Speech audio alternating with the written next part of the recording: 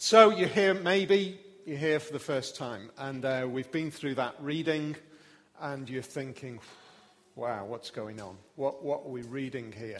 You might have been coming along fairly regularly, and we come to that reading, and you think, what's going on here? You've got at least one advantage to realize that we're working through a series. Step by step, we're looking at the life of Jacob and understanding what's gone on in his life and how we might understand from it and come to terms with it and see how it teaches us about Jesus and the message of the Bible.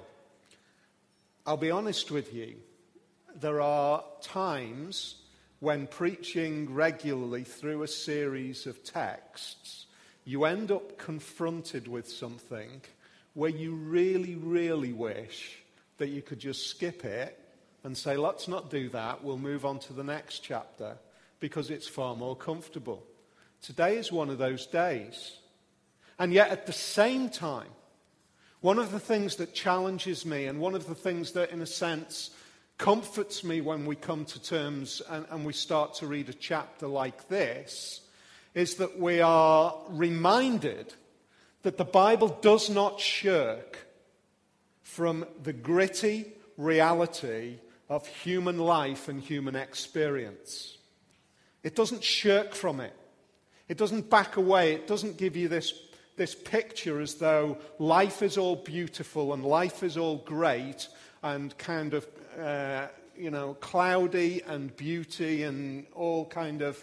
Saw somebody say something on their strapline at the end of a forum comment was, if in doubt, add glitter. Bible doesn't do that, does it? It doesn't make awful things glittery and nice in some way. It confronts us with the reality. Now, when we work through section by section the life of somebody in the Bible, it forces us. It confronts us and says to us, we've got to deal with this issue. I think very often, to be honest, maybe the church has been delinquent in backing away from uncomfortable subjects like this.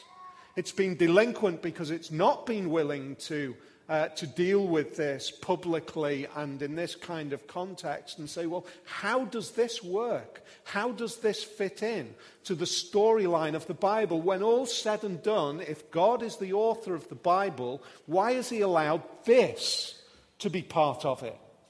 Why has he allowed this to be part of his people's experience and therefore something for us to be confronted with today? And so in one sense, I step into this particular subject with fear and trembling, and yet at the same time I step in with a confidence to say the church needs to be dealing with issues like this, particularly when this particular passage has been used so unhelpfully down through the centuries, so in such a damaging way, and has been the source where many people have said, well, if that's what God is like, if that's what the Bible is like, then I don't want anything to do with it. So I'm really pleased that we are forced to deal with something I don't want to deal with. So let's have a look at the basic narrative. Jacob has come back to the land that God has promised him. That's the first point that we're reminded of. Jacob has come back to the land that God has said will be his inheritance.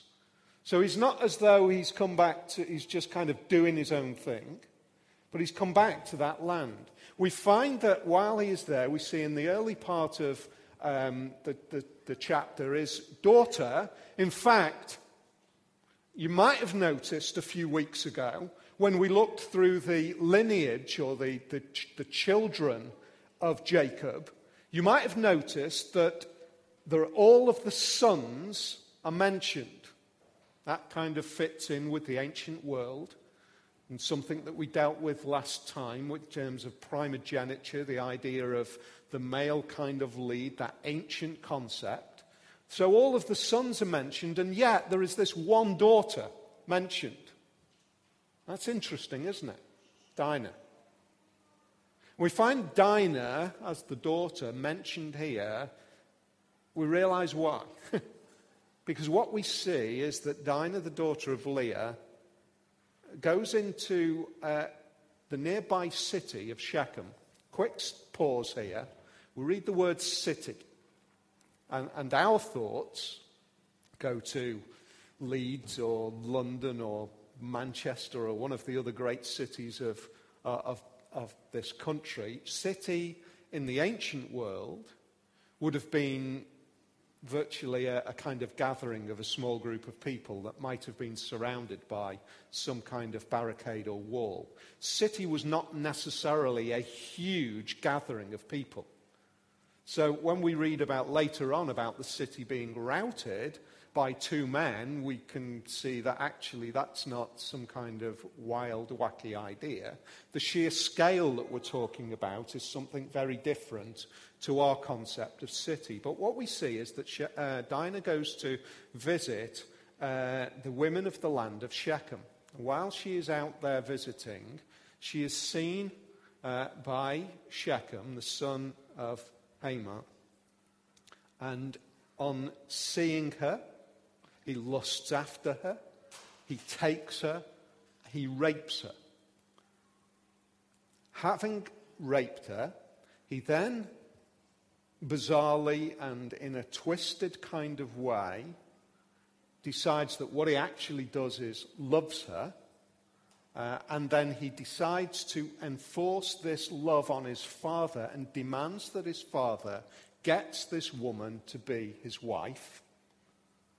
He goes then to Jacob, who has done nothing, said nothing to the sons, has not responded particularly.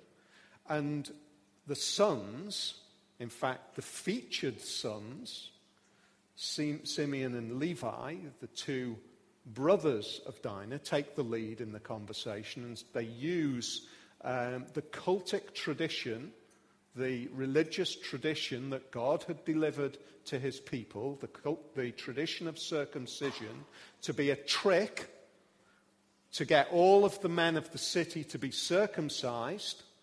And while they are still recovering from circumcision for all of the men of the city, they go in, they slaughter all of the men of the city, and they take Dinah back along with all of the possessions and the wives and children, and they enlarge their possessions. That is the storyline. You think, whoa. How do we possibly respond to that? The first thing that we have a tendency to do when we're confronted with something like this is we say, well, this is about the Bible, isn't it? This is about us trying to work out, well, who's right and who's wrong? That's one of our first kind of ports of call, isn't it? How do we work out who's right? Because surely somebody must be right in this story. It's one of the first things that we tend to do. So let's take it step by step. Because I think what we're actually convinced of when we take it step by step is we realize that nobody comes out of this well. Nobody comes out of this well. First thing we see is Shechem. I was reading one or two commentaries. There was one which actually made me feel quite uncomfortable. The tone was something like this. Shechem mistreats her, rapes her, but then wants, and the words that were used, wants to make an honest woman of her by marrying her. I want to say straight off the bat, I think what we see in Shechem is the reality of the twisted relationship response that we see in broken humanity. That's what we see. It's not actually, he claims later on, we see, that having defiled her, he then goes to his father and says, I want her to be my wife. because I love her. He speaks to her gently. God, there is no gentleness really in that. There is no true relationship. There is manipulation. There is power. There is the horrific attitude of male behavior towards female behavior, which has been at the heart of the crisis of our relationships throughout the history of the world. When we read his response, which says, he loved the young woman, spoke tenderly to her, he is twisted and broken and wrong in that response. So straight off the bat, I think that's what we see. This is not a right response. It is a twisted, broken response in Shechem. Secondly, we see what's going on. He goes to his father and he says, "Get me this woman." And his father then enters into a negotiation. He enters into a negotiation. There is not one moment where Hamor says, "Whoa, hang on a sec, what have you done?" There is nothing that pauses in the narrative and stops and confronts Shechem. So what we see is Hamor as well is, in a sense, on the one hand, he is again reinforcing the problem of the ancient world and the problem of the brokenness of humanity and the challenge of the relationship between the sexes. He sees this brokenness and he enters into and becomes, in a sense, complicit in the crisis by entering into negotiation to try to get Dinah to be the wife of his rebellious, horrific, violent son. Who does he speak to? Look at verse 5. When Jacob heard that his daughter Dinah had been defiled, his sons were in the fields with his livestock. So he did nothing until they came home.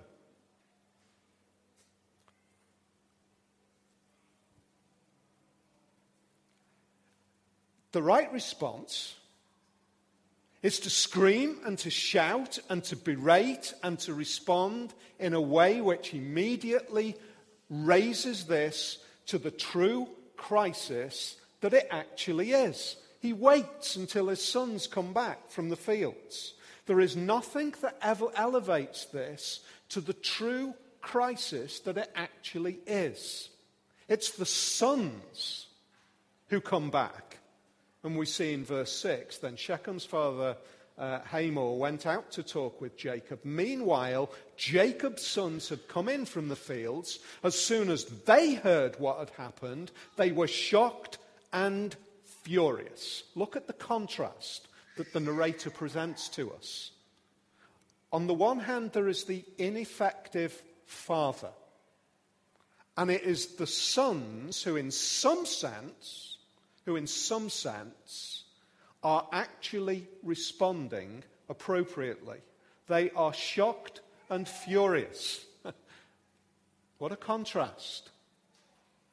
You know, one of the things I love about the Bible is it presents to us people like Jacob who are described as faithful, who are described as ultimately godly, who are described as being people who are in the line of God's inheritance. They are God's people, and yet they live broken, inconsistent, messed up lives.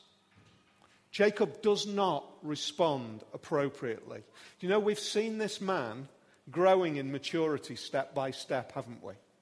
We saw last few weeks how he has wrestled with God and he has reached the point where his life has become a life where he is more connected to God, and now we see him, if you like, retreating back, dropping back.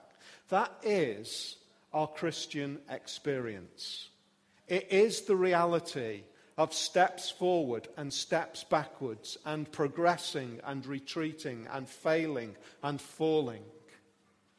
And yet what we see in this is that it is God who is consistently faithful and holding on to Jacob even when he is not living and behaving appropriately. Isn't that, in one sense, isn't it confronting of Jacob? And at the same time, isn't it encouraging that that is what God is like? Even when we are not doing what we ought to do, even when our appropriate responses are not delivered, even when we are not living faithfully, when we are taking those steps backwards, when we are falling and failing, God keeps a hold of us and keeps a guide on this man. And that's what we actually ultimately see, which we'll see in a few minutes as it unfolds. Jacob, in a sense, lacks faith. He becomes more fearful of the response of the Shechemites and the Perizzites than he does of seeing right and wrong.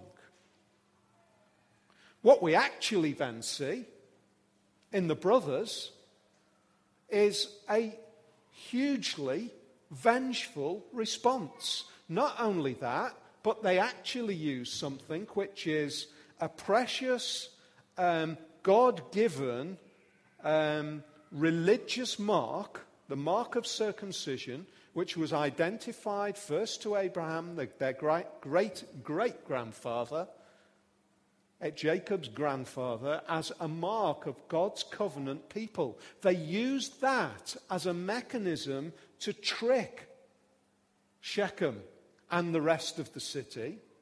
And then, while they are recovering, this vengeful response by the brothers results in all of the men of the city being slaughtered and everything being taken. There is a portrait here of hideous humanity. In one sense, on a human level, on a purely human level, nobody comes out of this well. This is not a place where we're able to say, there's the right, there's the wrong, there's the good, there's the bad. There is a notable, in all of this, if you've seen it, there is a notable lack of connection with the God who Jacob trusts in. God is not mentioned in this account. Where is God, we might ask? When we reach that point, and we're looking at this and we're still thinking, well, what do we do therefore with this chapter? How do we come to this horrific occasion and find some sort of gold? Can we mine gold out of this? Is there something about Jesus? Is there something about the gospel? Why is it here? I want to suggest there are two things that we can do. First thing is that we can actually see glimmers of grace.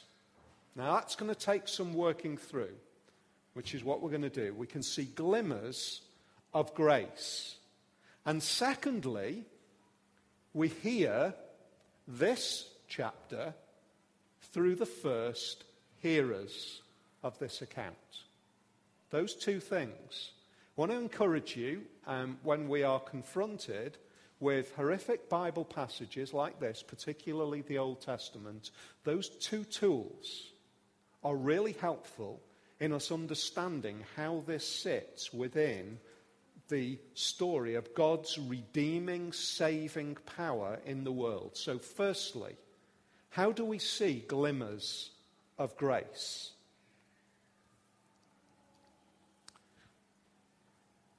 One of the things that we firstly see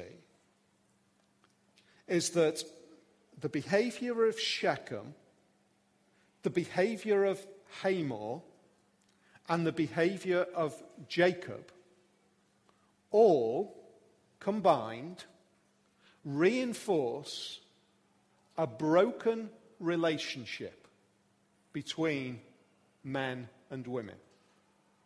One of the things that we see, and we know it not from the Bible alone, we know it from the whole of history. What we actually see is that there has been a consistent misogynistic attitude of men towards women. Women throughout the ancient world, in most cases, with a few exceptions, women were second-rate, women were possessions, women were objects of use. And yet what we see is a little glimmer. There is something that has come in which suggests something else. It's words that are used by the brothers. And they say something. They were shocked and furious because Shechem had done an outrageous thing in Israel by sleeping with Jacob's daughter. An outrageous thing in Israel. Now, that gives us two hints. Firstly, that could read in a couple of ways. Firstly, it could read that they had done an outrageous thing towards Israel. Or it could also suggest that there was an establishing, there was a growing recognition that little steps, tiny steps, steps which suggest this kind of behavior is absolutely wrong. It is deplorable. It is a shift. It's a little kick us into a new direction.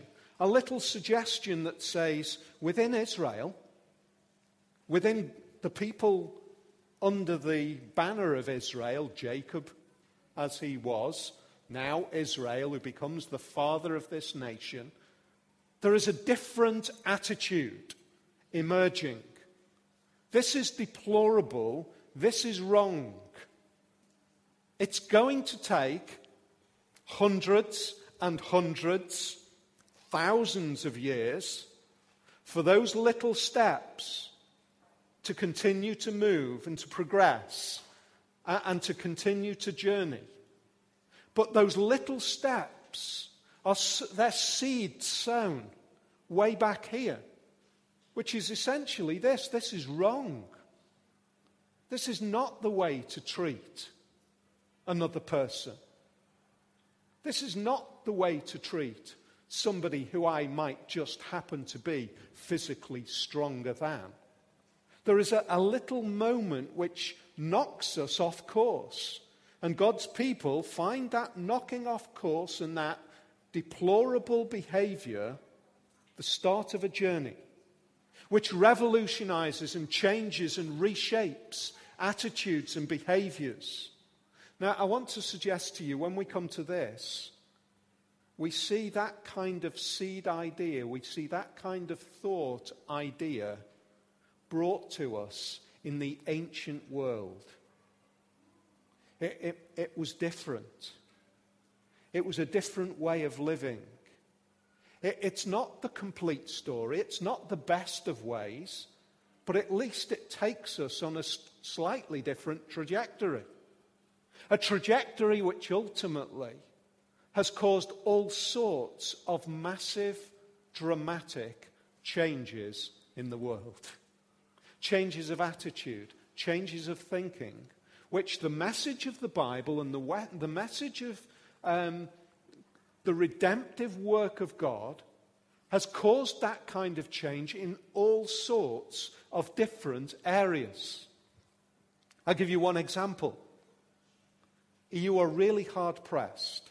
You are really hard-pressed in the Bible to make a convincing argument to say that slavery is wrong, really wrong. Because again and again in the ancient world we see references to slavery in the Bible. Apart from this, on every occasion we see that attitudes are different to the world around. Do you know that ancient Israel had cities that were built where slaves could run to for safety? That was mind-blowing. Where slaves could run to for safety. Something that was so remarkably different for the ancient world, something which began the journey of knocking us off course, of making us think differently, of taking us on a new way of thinking. Now, maybe what we're seeing here is just that. It's not perfect, but at least it's a step where God's people are saying, do you know what? There is a new way of thinking. There is a new attitude. This is deplorable. It's messy. But let's start thinking differently. There are seeds of grace. The other thing that we would say, for all of the horrific response of Dinah's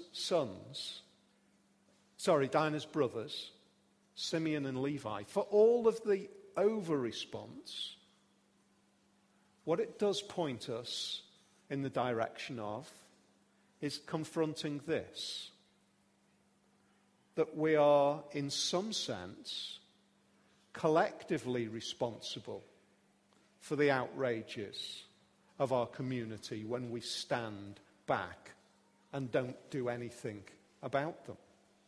There is a sense in which there is a collective responsibility for Hamor, for those others who have not intervened, those other men who have not taken Shechem to task.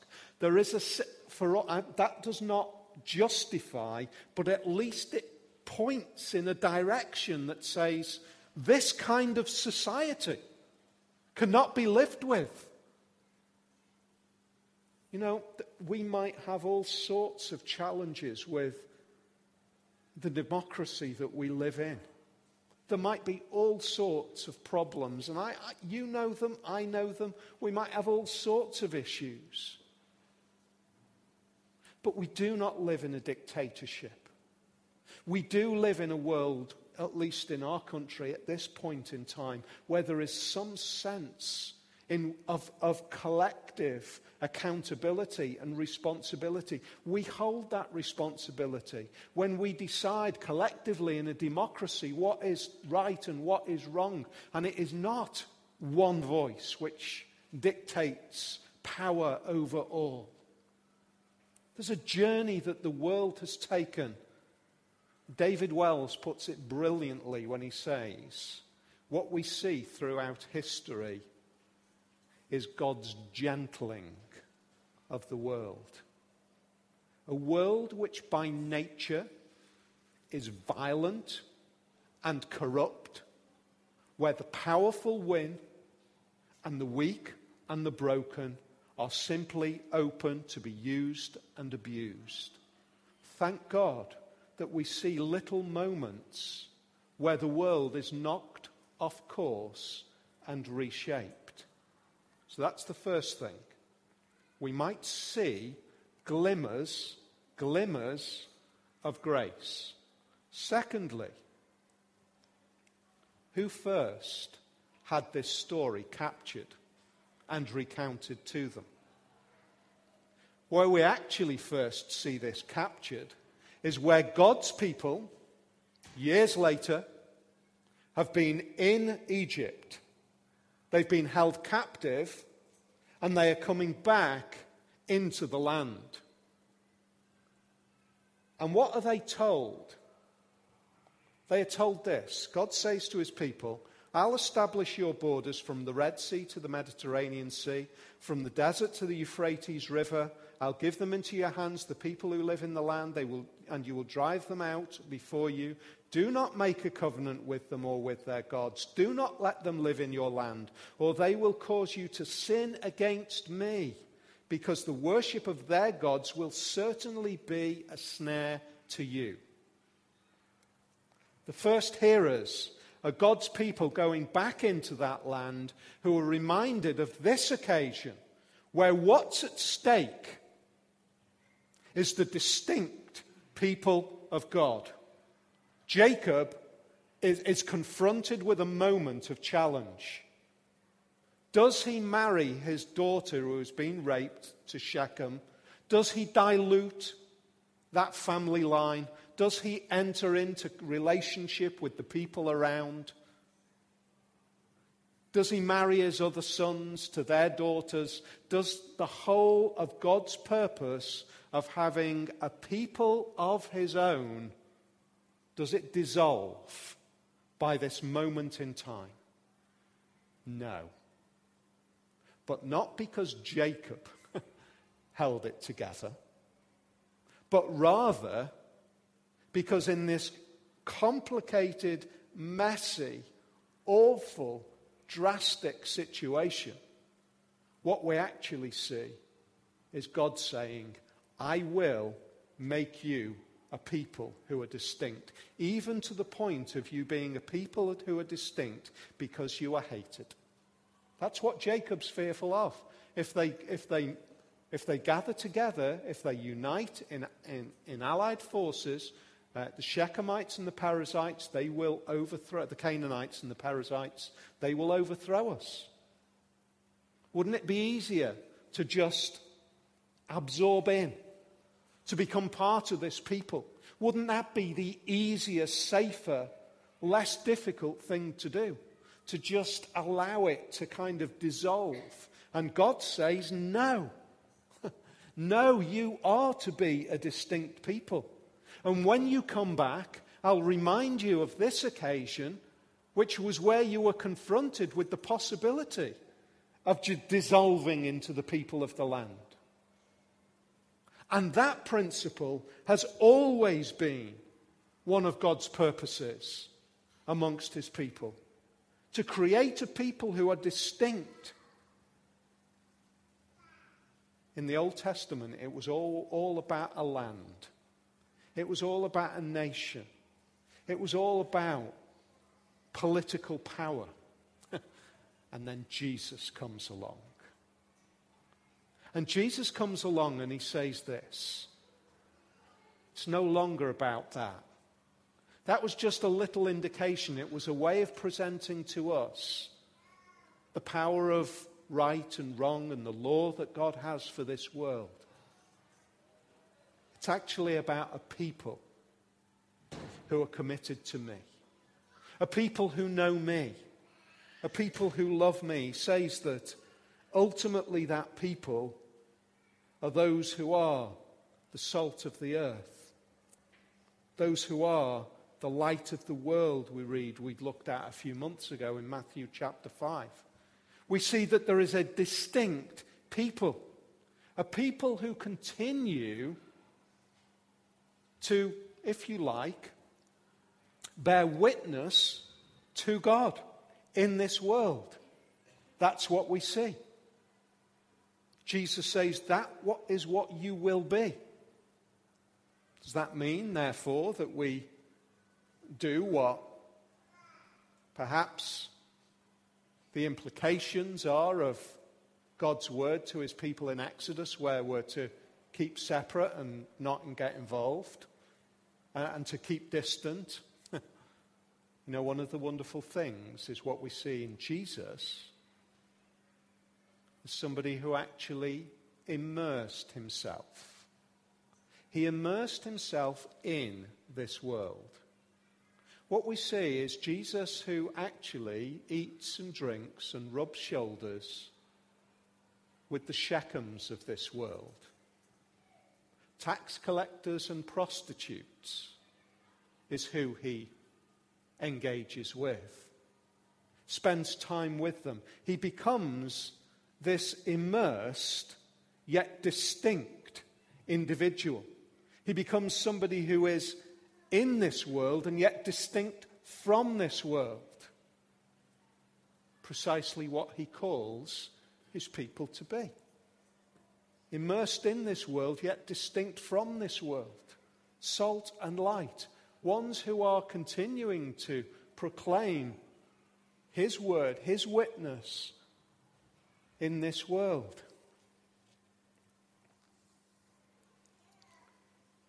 One final thought. The brothers deliver into this world, deliver into this situation a justice, don't they? It's a horrific justice. It's an overwhelming justice.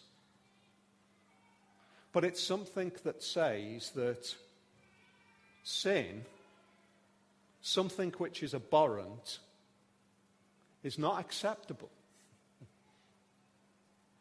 Precisely what Jesus says and does. How does Jesus say that sin is abhorrent and will not be accepted? He says it because he actually becomes, in a sense, the victim, if you like, of that justice. He becomes the one who is slaughtered. He becomes the one who actually pays the price. What we see in Shechem is that, the city of Shechem, is that all of those men paid the price for the wrong of one man. What we actually see in Jesus is that one man pays the price for the wrong that is perpetrated by many. In a sense, those who are in some ways innocent pay the price, and the guilty as well. What we see in Jesus is that the innocent pays the price for the guilty. Sin is dealt with. I come to this text, and on the one hand, I'm horrified by it. Horrified by the content. And yet, on the other hand, loving the fact that through this message of God into the world, there is a journey which ultimately brings us to Jesus, who resolves this kind of outrage by being the guilt bearer for those who trust and believe in him.